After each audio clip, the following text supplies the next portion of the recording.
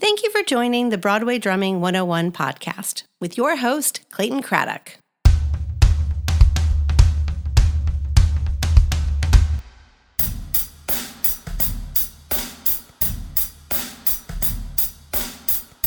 If you like what you hear on the show, subscribe to the Broadway Drumming 101 newsletter at broadwaydrumming101.substack.com. That's Substack, substack.com.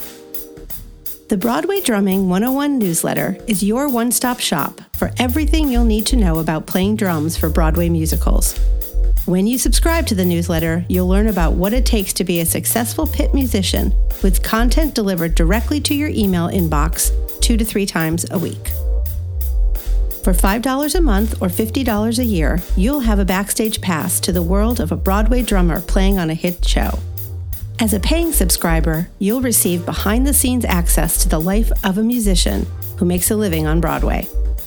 You'll also be able to read every post, not just those occasional free ones. You'll get access to all newsletter issues in the archives and have an ability to participate in subscriber-only comments and events. If you become a founding member for a gift of only $75, you'll receive discounted private drum lessons, an opportunity to watch Clayton play in the pit of his show, and a 25% discount on future promotional products. If you'd like to make a direct contribution to the production of this show, you can reach us at Venmo at Clayton-Craddock, Cash App at Syncopated, that's CINCOPATED, or PayPal at Clayton Craddock. Any amount of support will be appreciated. Thank you for listening.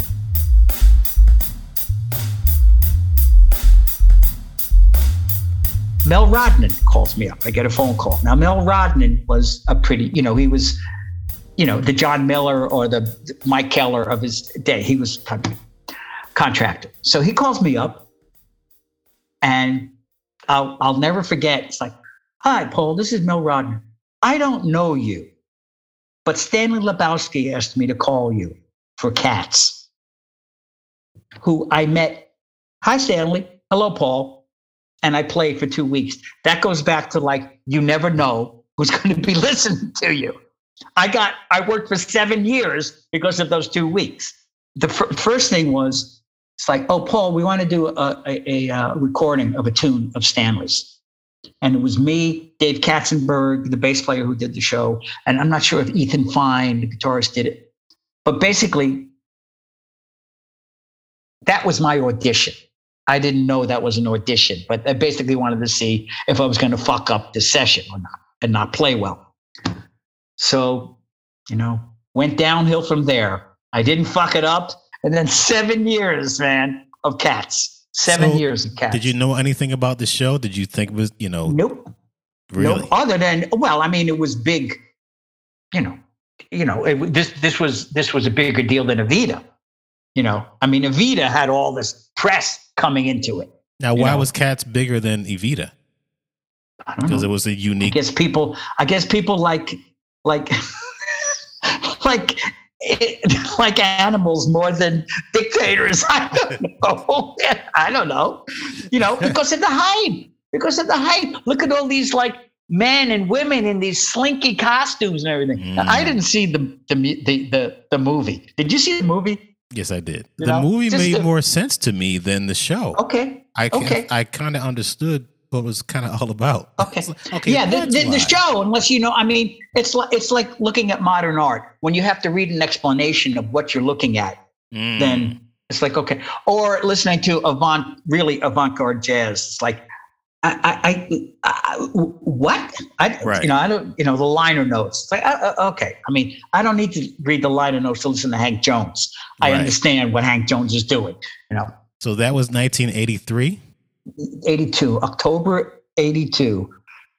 A month that will live in infamy.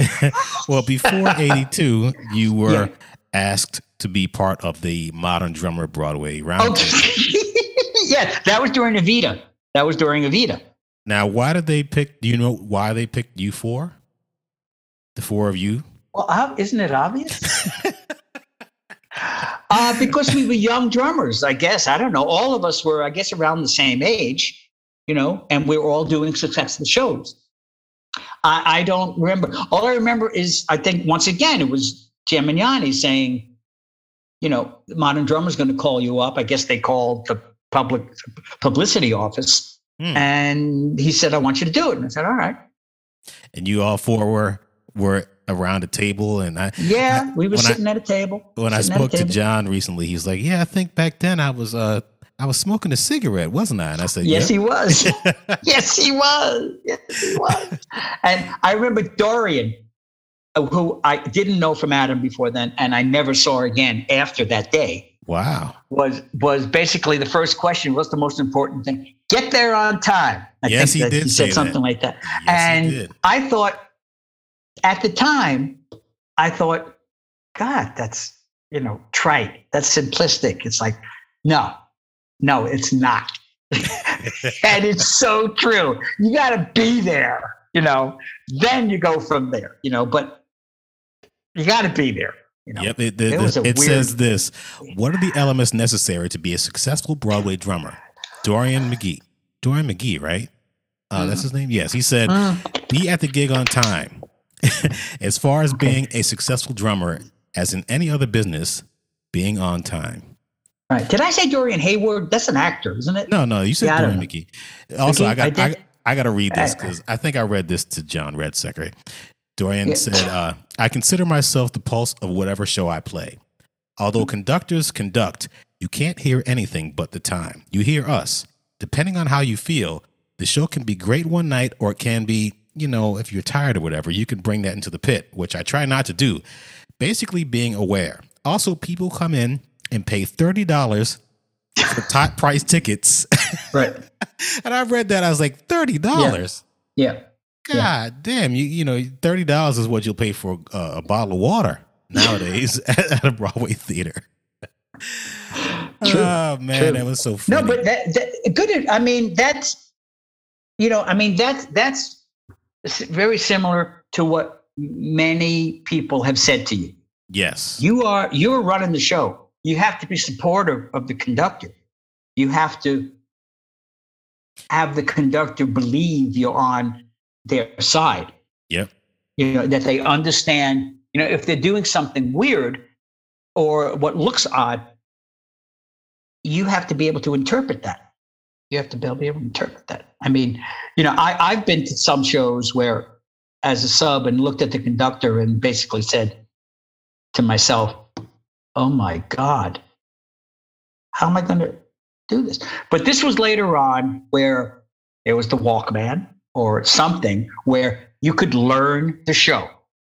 I basically, most shows, I can't say most shows. Every show I subbed at, I memorized, so that when I was playing, I'm looking right at the conductor, and say, I'm going with what I'm hearing or what the band is playing.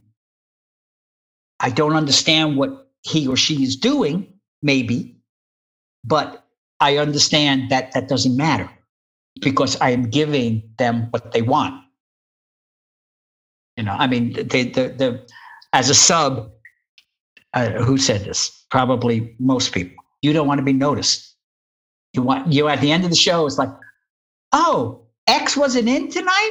You sounded great. I didn't even know he wasn't there. That happened to me once.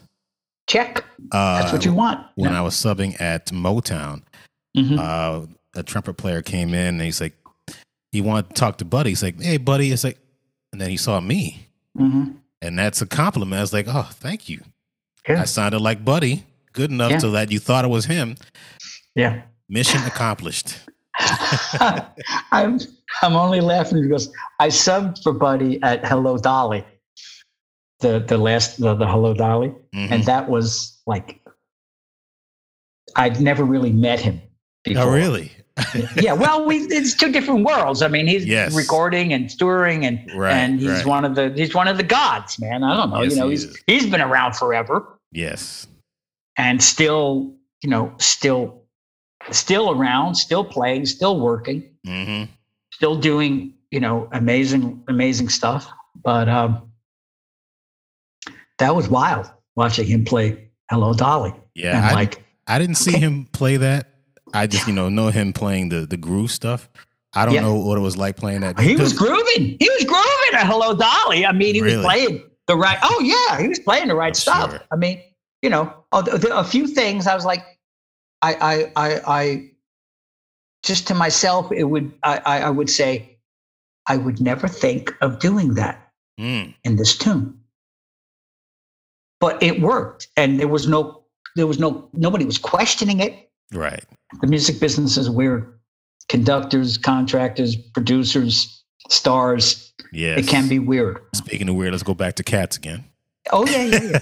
Oh no, it's okay. I've almost worked my way out of all my deep dark feelings about it.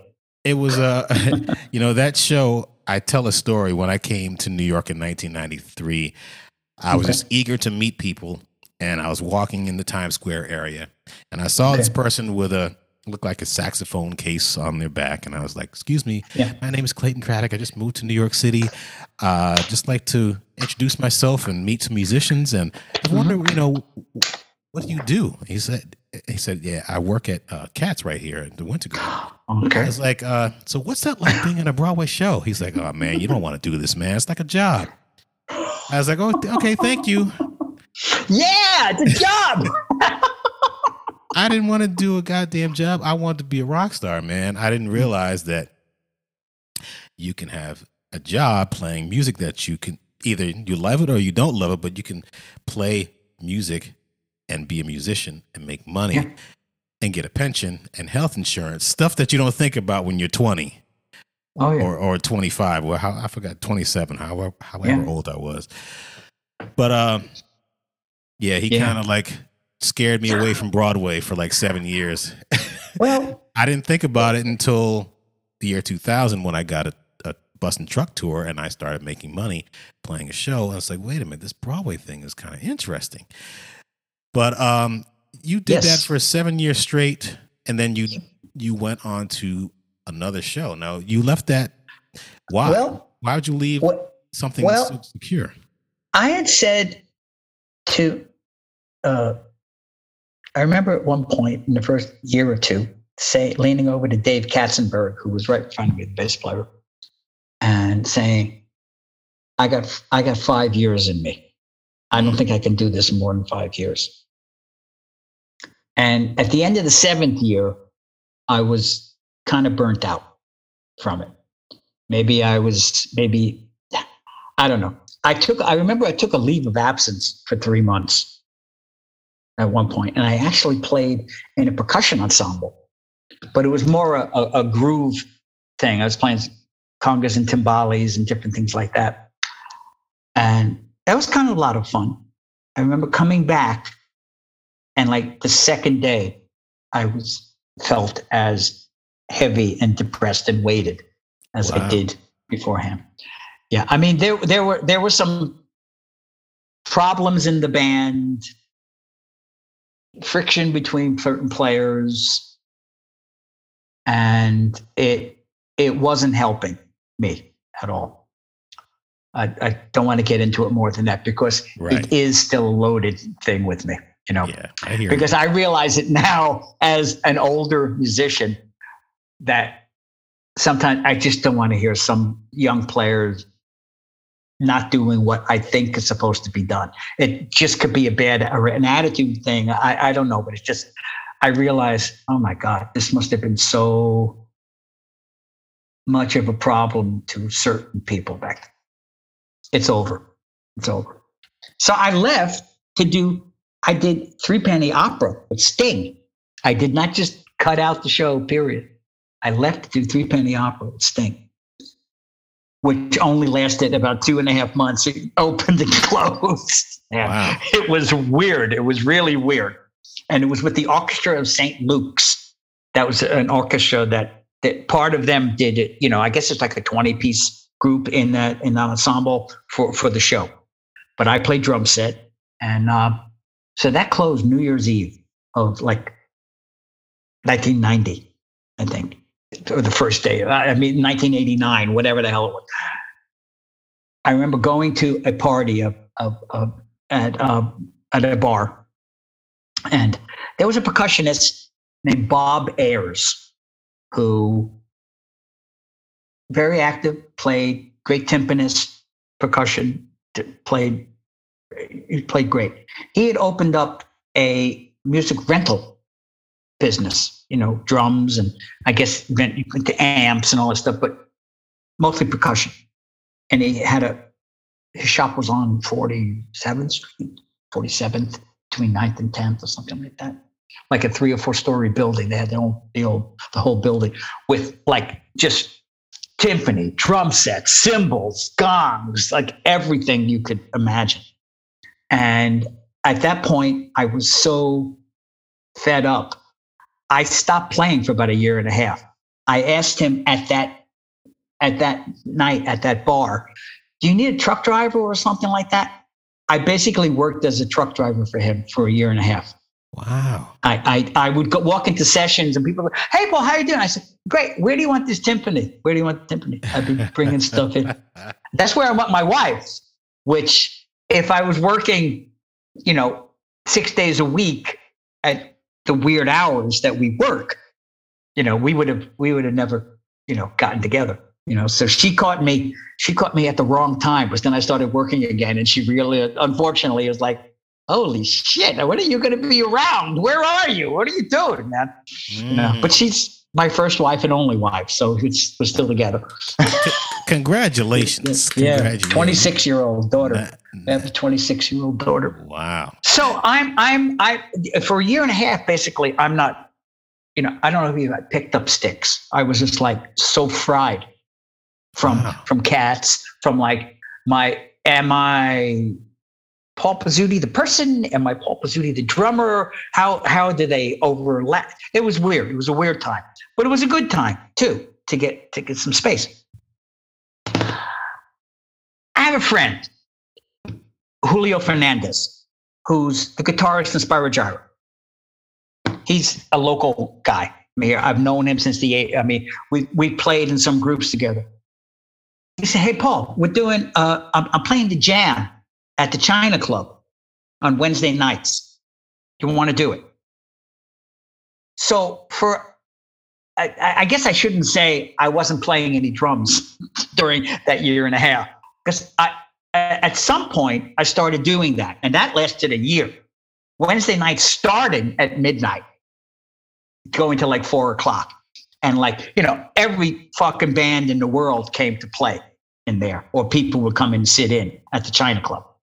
Saw some great drummers, saw some great groups. We play one set, and then, sometimes we play with other people, but, it was often groups would come up and play, So I'm doing that. I'm also working at a friend, one of the guys I was in that group with when I was a teenager. He started a piano company, basically a piano tuning, but piano, he would be two pianos. He also refinished pianos, did the whole piano, like a Steinway finish, a Bosendorfer finish, like just amazing stuff. And I worked with, he asked, if you're not doing anything, I'll give you, like $5 an hour and we'll hang out all day, and you'll help me. So I did that for about a year before, during the day. And then sometimes I'd go to the China Club. So it was weird. It was with my wife or with my girlfriend at the time. Then I get a phone call from Ron Sell, who was a French horn player. He's passed away a while ago. He worked for Gemignani as a contractor. He would contract a lot of things. Assassins had run already, however it ran in its first iteration. I think it was off Broadway. I'm not sure. We're doing an album. Do you want to do it? And I kind of jokingly, I didn't do it to him, but I guess I had a date book. I'm looking at my date book and it's like, it looks like the Great North and a whiteout, so it's like, yeah, I'm free, So I did the Assassins album, which I had no idea what the music was. I knew anything about it other than it was about presidential assassins, So I do that. So, Gemignani is like, how you doing? You stopped, everything okay. I say, everything's fine. Everything's fine. Then I get a phone call to do Crazy for You. That got me started again. Susan Stroman was the choreographer. They pulled you back in. It's like they pulled me back in. Just can't leave. The second coming, pole position, whatever. So crazy. So you did Crazy for You, and that lasted for. I think I left there before it closed. It was in the middle of the second year. A Christmas Carol started at whatever it is now. It was the Felt Forum back then. I can't remember the name of it, but it was one of those. It was kind of like a Radio City thing. It was like 90 shows over the course of a month or two. It was just really crazy. Now, I'm thinking, the show Big was coming in supposedly in springtime. Mm-hmm. So I said, you know what? Instead of, going back to Crazy for You for a month or so, I'm gonna quit it and take off and just relax for a while. So I said, I thought about it. I don't know if Jody and I had just gotten married, I think. It's like, yeah, that'd be great. I'll be fine. Got money in the bank, it's fine. It's fine. I quit the show. Big gets pushed back 6 months. And we're pregnant. So I was subbing at Crazy for You, which was easy. I didn't have to learn it. I remember calling Ron Tierno and saying, Ron, if I know you probably have a lot of subs, but if you need anyone, I'm around. And we laughed, okay, yeah. He said, I got, I'm covered, but, he calls me up like, I think a couple of days later and said, are you free? He gives me a whole shitload of dates because people weren't free for when he did. So I started subbing at Cats again. Ooh. I'm subbing back at Cats. What was that like? Subbing. Wait, go back. What was that like going? What was that like? Yeah, you're like, oh God, I got it. It's like going back to your ex-wife. You're like, you had an ex-wife. No, it wasn't quite that bad. It wasn't quite that bad. Right. It was, yeah, no, it wasn't, no matter what I went through in the 80s there, it was a different time period. It was fine. And I knew the show. I didn't have to think about it. I played it well, but I kind of played my show. Ron, I saw him play it. Did the conductor give you notes? No, nobody gave me any notes. Usually I'd be fired and they'd tell me after the fact that I wasn't called back because they didn't want me as a sub. That's happened a couple of times. And they said, well, we don't know. I said, I knew I was fired. You didn't have to tell me, So that's a funny thing too. So I'm subbing there and I subbed, Ray Marchico was doing How to Succeed with Matthew Broderick. He got me to sub for him. Oh, what else? I was subbing about 5 or 6 shows. I know that. 4 more shows other than I don't. Crazy for You and Cats don't count really because I knew them, But there was a bunch of other shows that I subbed at. Then Big opened and closed in 6 months. It didn't do well, Unfortunately, yeah. Yikes. It was. But so I don't know. Where are we? Like 96? 96, yes. Yeah, I don't remember. I remember doing more subbing. I remember subbing at Jekyll and Hyde, which was kind of a wild show. Jim Saporito had the drum chair, and Randy Max, who has since passed away, was the timpanist. Randy Max was the timpanist in the New Jersey Symphony. He was great guy. And Jim is a great drummer and a great percussionist. And he had to set up, there was a taiko drum, the big ass Japanese, over his head. Wow. That's the only place they could put it. There was one tune where he just played, and he wailed on the thing. It was like, oh, this is fucking great, man. But you had to play orchestra bells. There was Hyde would or Jekyll, whatever. You hear ba ba ba ba ba ba ba ba ba ba ba ba. Like a bell tone. And I remember one time, my back is turned. You kind of seeing the conductor in a mirror, and I fucked it up completely. And I was like, "Oh, this is great, man. This is great." And you had to run. There were 3 or 4 steps where Randy was behind you, and you had to go up there and play concert bass drum, some Piatti, and other stuff up there. So it was back and forth and playing, and I played that for a while. I took over for Jim. He left to do Fosse, I think, a musical called Fosse. And Jim is a great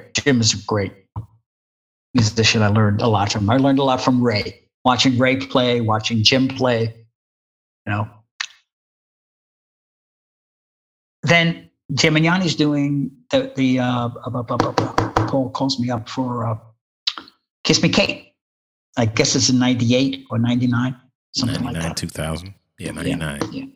It definitely went through 9/11. Was we stayed open a bit, another couple of months after that, But that was fun. That was a lot of fun. And Paul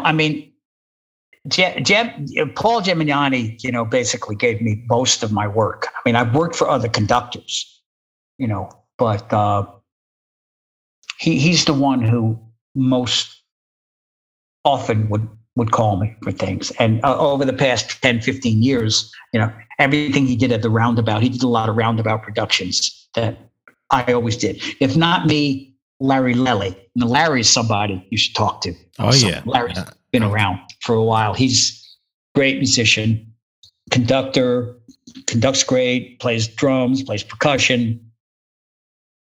Really good, really good. I remember meeting Larry. Vaguely, he remembers meeting me more than I remember meeting him. I think it was at Kiss Me Kate, but he could tell you about that. I don't remember. It was good. It was good. It wasn't anything negative, but well, I mean, looking back, look at Evita. Here's this multi-million-dollar production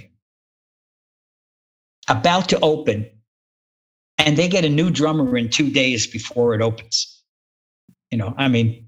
It's like things don't always go as planned. I think they thought, well, this other young guy we got, well, he can play the rock stuff. Yeah, he might have been able to, but he couldn't read very well. And then it's like, well, I'm just talking to the conductor and he believes everything I'm saying. I could have been a psychotic. Who knows who I was? And I go in and, I did it. I guess I did what I was supposed to do, So it can be, I mean, I think it's a lot less iffy these days. People either know each other more or there's more of an online presence where you can see about someone's past, whereas, if you can find anything from me, I'd be amazed. Yeah. It's not easy. Not easy. No, it's not easy. Not easy. But I mean, there was one other time I wanted to talk about that. If I got any pride at all, it was at least doing that Evita thing and keeping the gig and not fucking up. And actually, I guess I did sight read the show, not act the show, but I did sight read it with the piano player. And then, next thing I know, I'm with the orchestra. I'm doing Gypsy with Patti LuPone. So she's doing the show on Broadway. It's the Tonys. And, the orchestra is up in a separate room. And, it's like, so I think we went in to do a rehearsal during the day. Everything's coming up roses, the big, ball buster tune, the crazy, crazy tune, Go back home. Come back in to New York, and it's at Radio City, and the orchestra's upstairs. So we play the tune. Everybody's happy, screaming. She's, the belter. I'm at Port Authority, getting on the bus back to Hoboken, and I see on my phone, right, and it's John Beal. John Beal is a legendary bass player.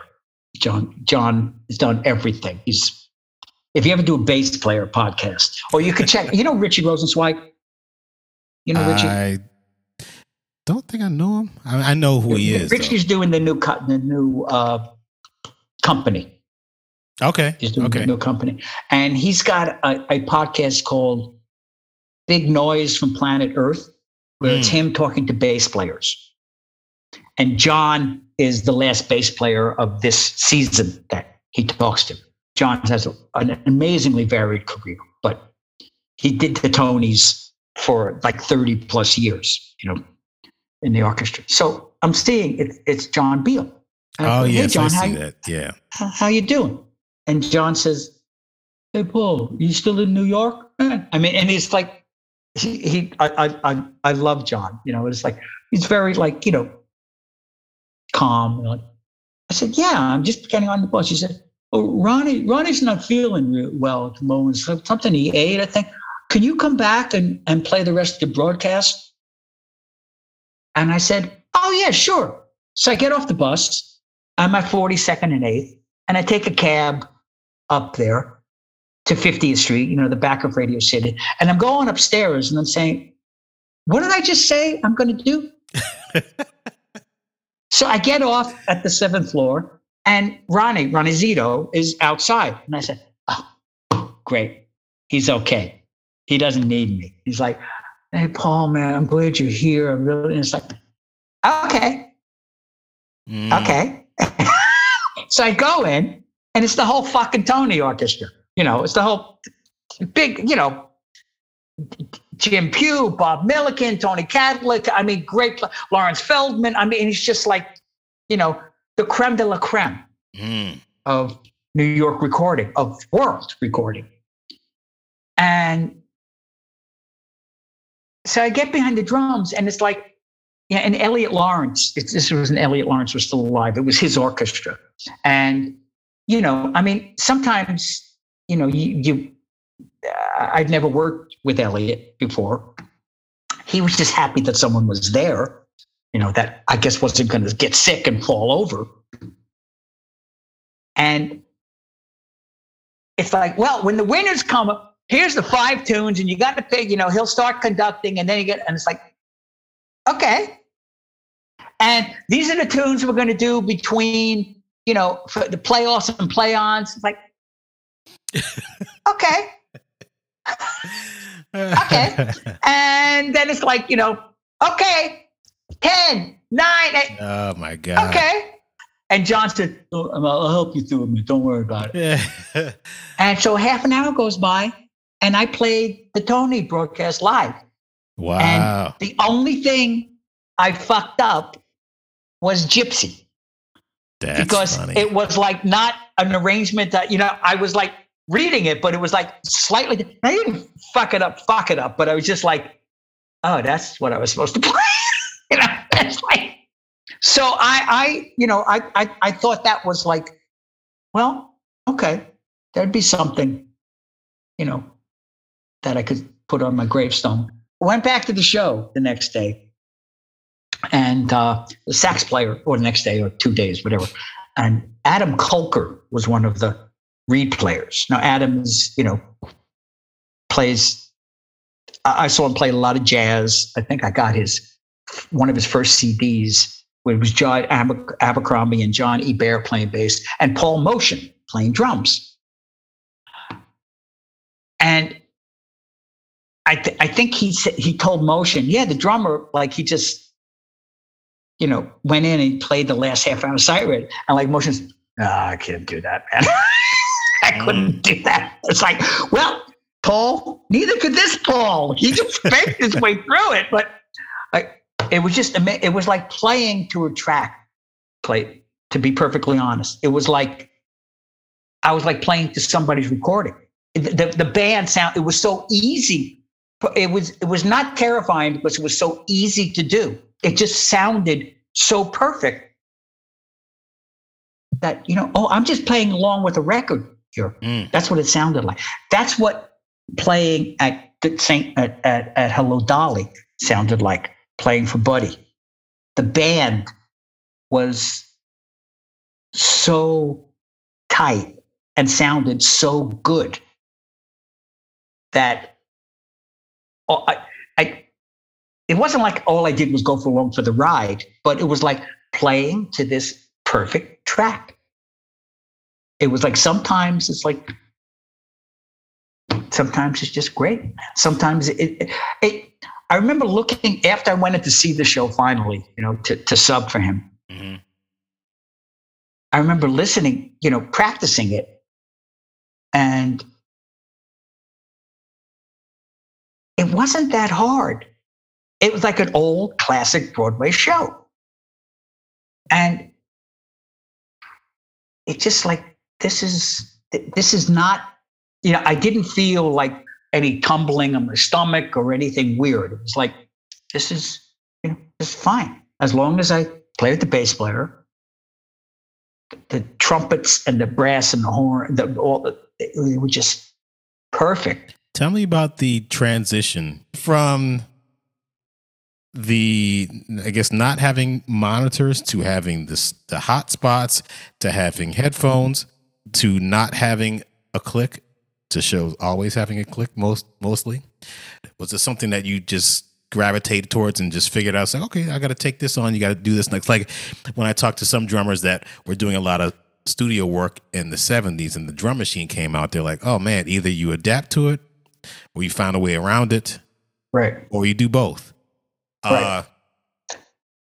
What was your experience like with the monitoring system and how you adjusted to that, and also with shows doing mostly click tracks now? Well, I would say the vast majority of the work I've done is without a click track on Broadway. Maybe that's because of the conductor I work with mostly. Paul Gemignani does not like the click track unless you have to absolutely have it in the show. If they need to double track some vocals while the dancers are singing and they can't sing full out. So likewise, if I had, well, for example, I've subbed at Aladdin, there's no click, but I have the headset on as loud as my ears can take it, which I'm going to be going to Costco soon to get my hearing aids. But is there a click in Aladdin? I don't think so. Dolly, I had the headset on, and I think I had like my Union earbuds in, and then the headset over that, and just cranked it up loud, which then I could hear everything clearly. Yeah, I just haven't done. I'm being honest. I haven't done a lot of shows with click tracks, and that's been the way my career has gone, and so I do know. One example. When I did the show called The Frogs at Lincoln Center, and it's in the stage is the orchestra is kind of like in a horseshoe around the stage, and once again, it's Paul Gemignani, and the sound was putting in these monitors, around the horseshoe. And he's like, well, what are you putting it in for? Well, that way the other side of the orchestra could hear, and it's like there's no delay. And he said, no, it's an orchestra. They know how to play together. Mm. Very old school. I don't even put it old school. Very acoustic, very, So, contemporary shows like Kinky Boots, Moulin Rouge, it's a lot more pop oriented. You have to hear what's going on. I think you have to hear what's going on exactly to be able to play with everybody. Mm-hmm. Oh my God, I just remembered I subbed at Larry Lelly was doing $1 Million Quartet. I don't know if you ever seen it or know about the show. Yeah. I had to memorize. I had a couple of lines, and you had to memorize all the music. And it was loud on stage. The band, when Carl Perkins would kick into it was great. But I've just played in so many odd situations, Clayton. I wouldn't say odd. It's just that this is not what I have had to deal with. Not what I had to deal with. Headphones, a few times, but click tracks, no. I remember going to see Ray play Mamma Mia once. And he was nice enough to he said, I got subs, but if you want to come down and check it out. And Ray's a great player. Ray, super consistent, plays great. And I'm looking, I'm saying, he's got to control the click for the band. He's got to, at times you don't play. See, if I'm gonna, I feel sometimes like if I have a click, it's, I did a weird show. Okay, remind me, Come Fly Away. After this, it's the story, the Sinatra thing. I just saw what Ray was doing. And also, he's got the most, not to put him above anybody else, but he's got a really consistent rim shot, backbeat.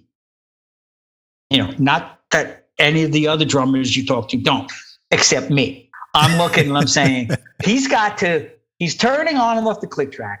Every backbeat's got to be a rim shot, a nice solid really? thing. And yeah, but Ray's got the technique. That's what I remember. I just remember there's too many variables here for me to learn it. I think I had the music and I was like, I know the tunes. It's not like that, but it's, luckily something else probably came up at that point. I don't even remember when I looked at him, saw him play, but it's been years, Anyway, he had me sub at the new Miss Saigon, which was fun and wacky at the same time. That was wild. Because I took a picture of the drum set, the setup, and it was people are looking at it, it's what the fuck is that? It's just drums, taiko, extra set of hi-hats with Chinese symbols on them. So you're getting that clang, orchestra bells, tempo blocks. Let's see, that was on one side. Behind you, there was a full set of crotales, a xylophone, some, then you had to move to the percussion chair to play walk down and play some chimes and marimba, very simple marimba. Don't get me wrong, but you still had to play it right. That was a lot of fun. Ray's always been a sweetheart to me and very, that's great that he just and the drums were he got his pearl set or the pearl set there. It's just it was you didn't have to exactly play what he played for fills and stuff. Although I tried to, but I can't get out of my own ego sometimes. It's horrible. But it was great. It was great. What was the other one? Come Fly Away. Come Fly Away. Sinatra. The band is all these Sinatra veterans or bassy people. Wow. Jay Anderson was playing bass, who is great. Russ Kassoff was the leader. Jim Ciccirillo, I think, playing guitar. All great players with long histories of this music. There's a click in this show. There was a click that I think Russ Kassoff did to Sinatra's vocals. So it's that only the rhythm section is hearing. The horns don't have that. They're not listening to me playing to a click. I'm playing. I had to sort of figure out, what's happening right in this section where the click gets a little Is it moving around a little bit? It's going with the vocals, but am I just going to play it was very interesting. It was a great experience. It was a lot of fun just playing with these people.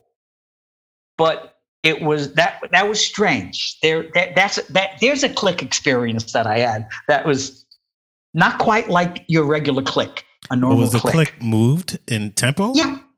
Really? Wow. Yeah. Well, I mean, I'm sure if you put a click to the Sinatra tunes, it was as near as perfect as it probably could get.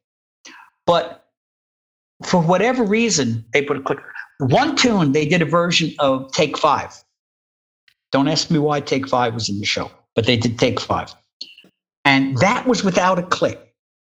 And that was the hardest tune for me to play because I was so used to playing with the click that it was weird for me. It was weird. It was great. The band sounded great. I mean, it was a small group, but so it was like maybe more exposed.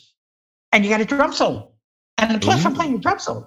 Wow. Yeah, like Take 5. I mean, not exactly I don't think you're playing the Morello solo, Right. or anything like that. But so that was I'm not a click person.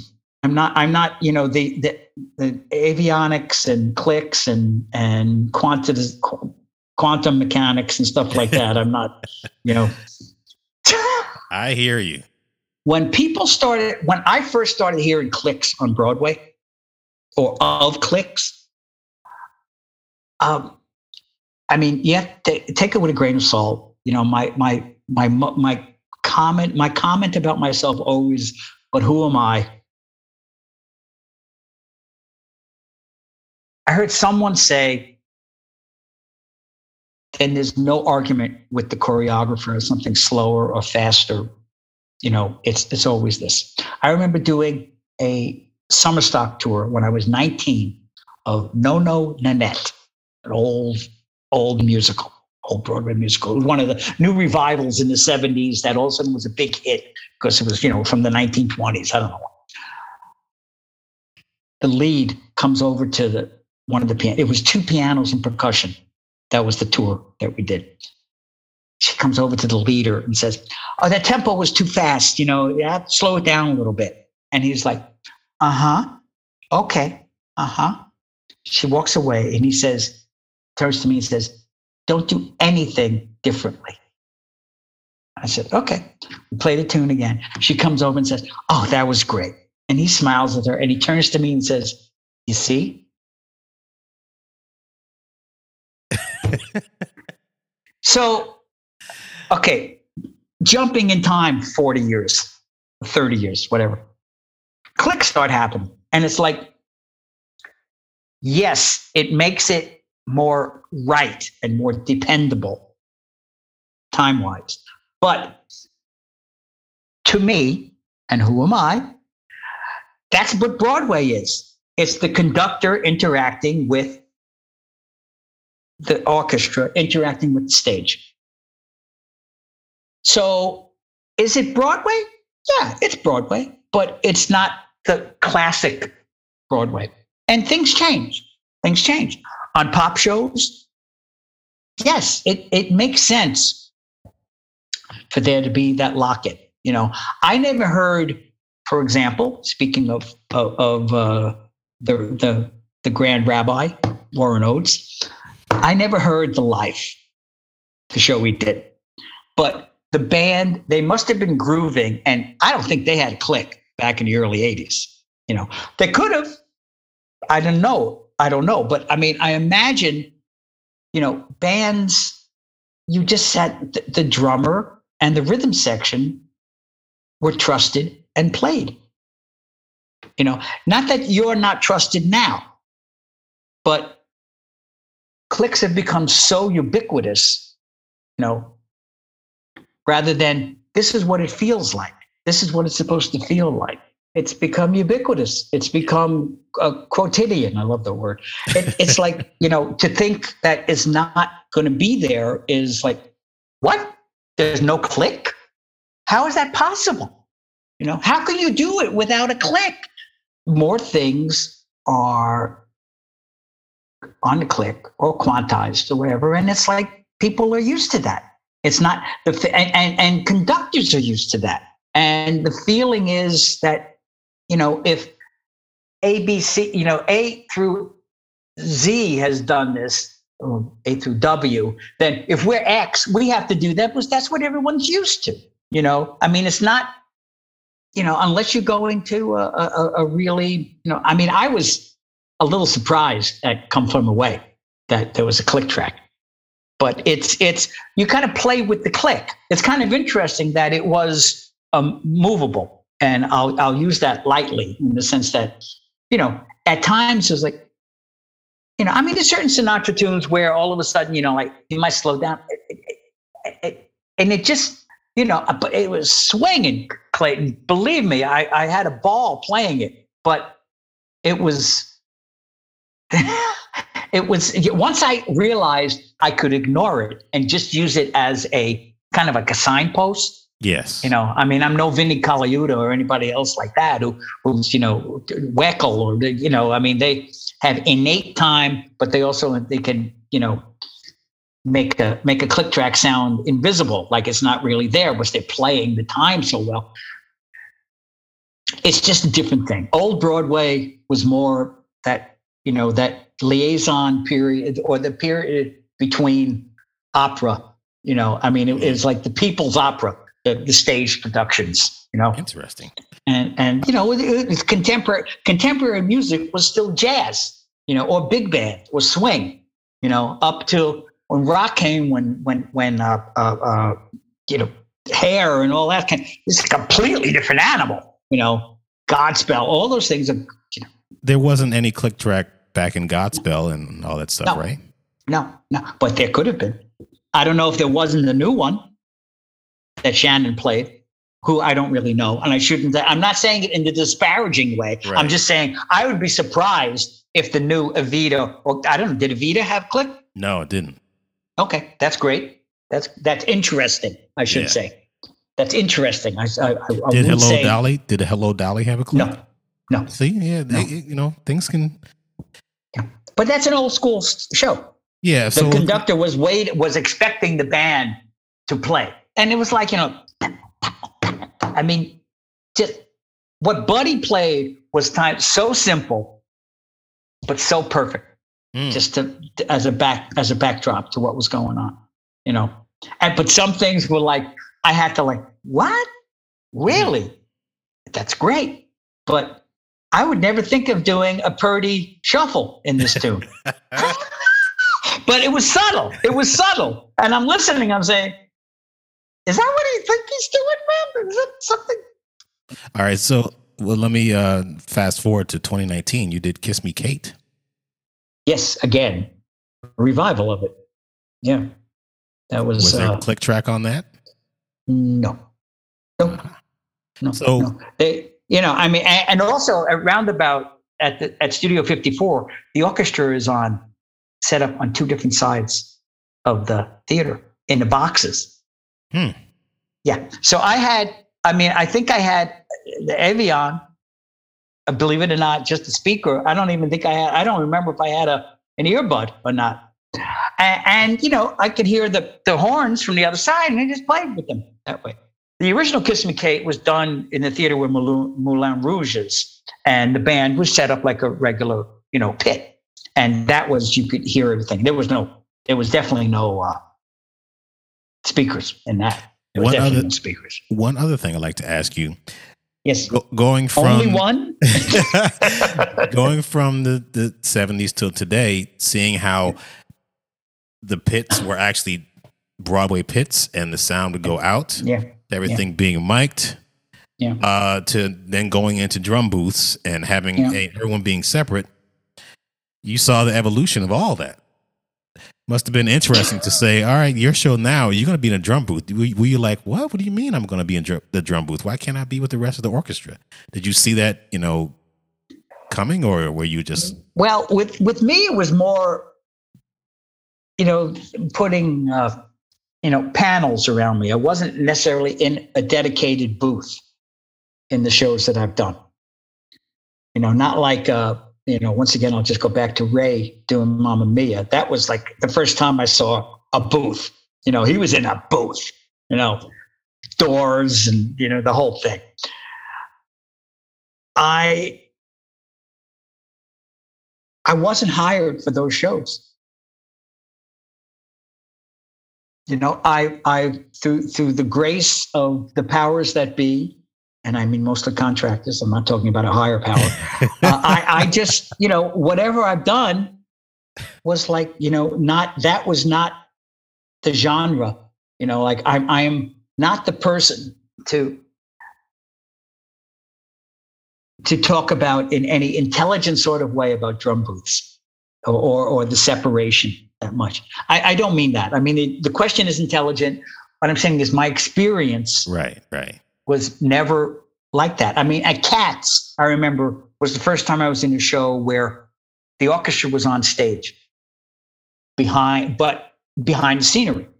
But we were in an open, floor, and the trumpet, most of the band was on floor. It was stage, whatever that part of stage is, stage left, stage right, the right side of the stage. I've only been doing Broadway for 50 years. I still don't know what stage left and stage right is. So there, and up top were 3 trumpets and 2 trombones and a vocal booth, for backup singers up top. So, but nothing was enclosed. Nothing was enclosed. It was live sound. I must admit, when I saw the show once, because I was interested in seeing what it was like the first year that it was done, and was it then, or I might have heard it. The first time I heard it, the sound was pretty good. You could hear everything. The second time, it sounded like synthesizers and drums and the occasional solo instrument. There's the oboe. There's the trumpet. The heavy side layer thing or whatever. So the sound people, the producers, the director decide what they want you to hear. I used to sub it. The producers is an interesting thing. I subbed there for Larry Lely. Larry was doing it when I was there. When I was doing it when he was there. Went to see the show. My wife got tickets for Father's Day. I went with my mother-in-law and her. I went down to the pit, said, hi to, whoever was talking to me. Not everyone was talking to me. And then I went back to the seat. We're like 6, 7 rows back. The overture starts. It sounded like someone was punching you in the face with the music. It was like a Technicolor musical on steroids.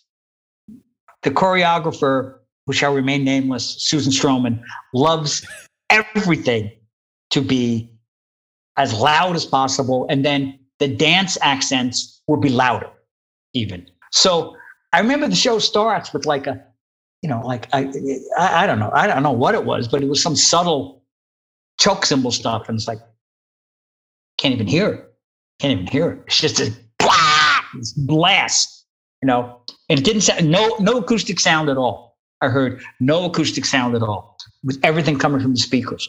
And that's the way it is. That's the way it is. It's like movies, albums.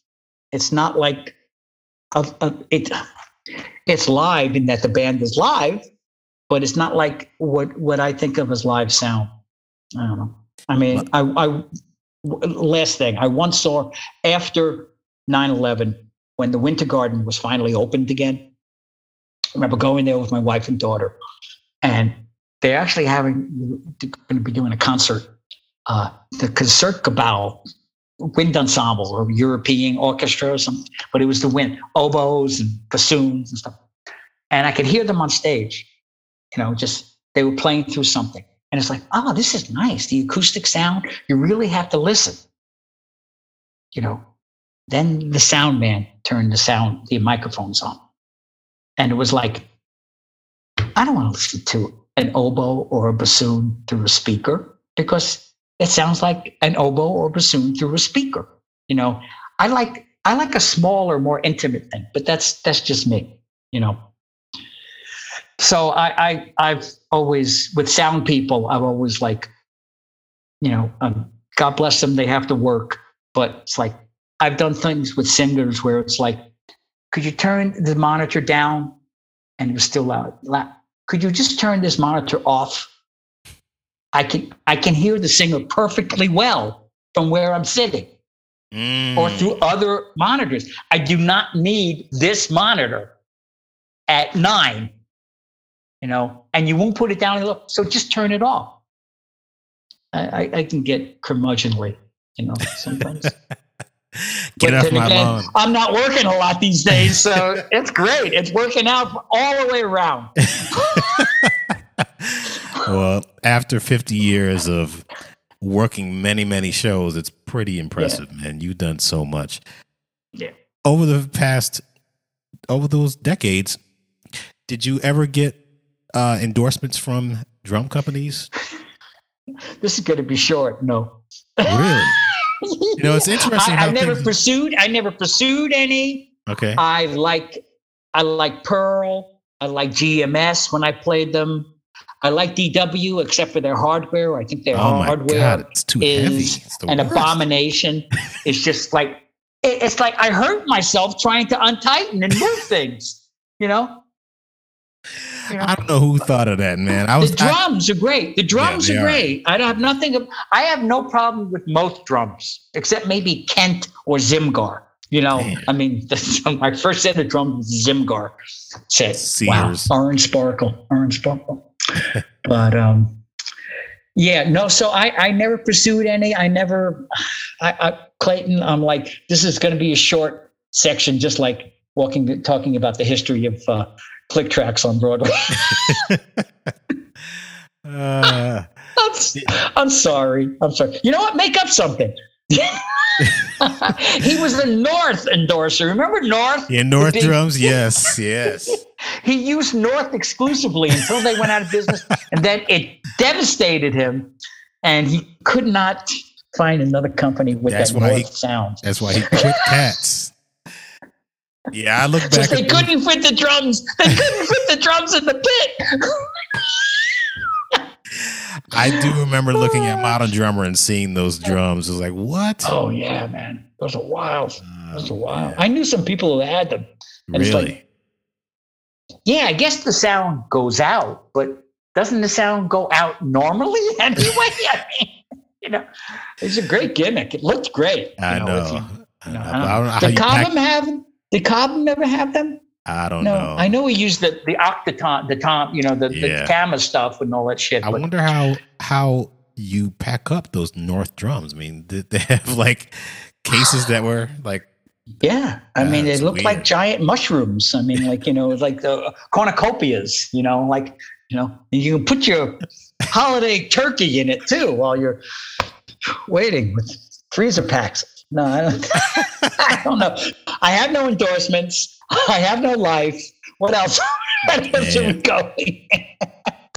And you are retired now?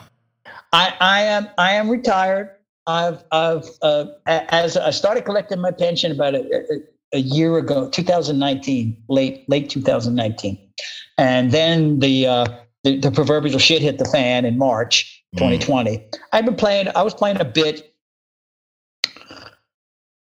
in the beginning of 2020, and the end of 2019, I was sort of I won't get into it. It was not important, but I was doing some stuff, and then the thing happened. And if there was a third revival of Cats, and they're like, Paul, I want you to play it, would you do it? Well, first of all, Paul wouldn't do it. I'm pretty sure he wouldn't do it. No, I don't think so. I don't think so. I think my days of watching someone wave their hands in front of me are over. Maybe. I don't know. I would never say never, but it'll run for another 13 years, but I want you to play all 13. Well, if the pension stays okay, then I really don't have to worry about it. I really shouldn't worry about it. No, I was fortunate the time when I don't want to get into the pension discussion because that could open up a can of worms, but exactly. I'm fortunate. I've got what I've got. Very, very fortunate, very grateful for it. I want to be like you because I'm ready to retire. Actually, I'm not really ready, but I'm ready to move to another level, just like you. I will get there. I don't know. You've got a lot of fingers and a lot of pies, Clayton, that all seem very intelligent and very, very good to do. And I, other than playing, I just say it's playing has been great in some ways. Playing has been, a mixed blessing in other ways for me. When I stop and look back and I think, wow, I've been doing this since I was like 18, doing shows. And before that, I was playing and I was having fun. Then school. Was I having fun at school? I don't remember. I just kind of all of a sudden it's like I'm 67. It's like, wow. Hey man, you've done, I've only been doing this 21 years. You've been doing it 50. I got 30 more years to Yeah. I don't have 30 more years, man. Well, that I'd be 80, 85. I'm not doing it. Well, look at Roy. Look at Roy Haynes, man. He's 94. He's still playing, but he's Roy Haynes too, exactly. Man. I'm just Clayton Craddock. Last story. This is fine. You can edit it. Brian Brake. I subbed for him at The Boy from Oz, which was Hugh Jackman solo act about Peter, the songwriter. Oh my God, Peter, who's married to Liza Minnelli. Peter Allen, thank you. So Brian asked me to sub. And I don't remember the bass player. Dan McMillan was playing percussion. Brian's kit was a 5-piece kit. He had a wood block. He had 2 18s, I think like a K, and an 18 Sabian that was like not a pristine model cymbal. And he said, well, I got to crack it. It sounds fine. I don't need to, put a good cymbal in here. He just had this small kit. He sounded great. It was such a pleasure seeing. And he said, oh yeah, at the beginning of the second act, we go on stage and we play with Jackman. I said, you do what? He said, yeah, and there's no music. We kind of just play whatever he asks. Wow. So I played a few shows and I'm sure I got axed after a few shows, but it was a great experience playing the show. And my wife, just as an example of she said, You're playing Boy from Oz tonight for the first time, aren't you? And I said, yeah. You don't seem that nervous. And I said, well, the song is just playing tunes. And the band plays so great. And Brian, it's not that, I shouldn't say it's not that hard because Brian is Brian and I'm Paul. I'm not Brian. And I don't have the experience Brian has playing so much out of the pit. Just something that many people say, you got to bring, when you play Broadway, it's versions of the music that you're playing. Types of, an example of it. It's not the true music, but you got to know the true music to be able to play the Broadway version. You got to know the real stuff well enough that you can deal with this or whatever and know what that person means and know what it means to the music. It's like to play as much as possible and do as many things as possible is the most important thing. Paul, thank you very, very much for doing this. I really appreciate it. I appreciate the call and I appreciate your patience in listening to me talk and in allowing me to do this. Really, Clayton. Thank you. I will see you soon. Okay. And enjoy your semi-retirement because I know you're back playing. And yeah, it's still it's hard to stop. It's like the mafia. Exactly. All right. I'll talk to you soon. Take care, Clayton. Thank you. Bye-bye. Thank you for listening to the Broadway Drumming 101 podcast. Head over to the Broadway Drumming 101 YouTube page where you'll find unedited conversations that I've had with some of your favorite musicians. On the YouTube page, you're going to find bonus content that I don't feature on my Instagram page or here on the podcast. Don't forget to subscribe and click on that little bell at the top so that you'll be notified when a new video is uploaded. Thank you for listening and stay tuned for more.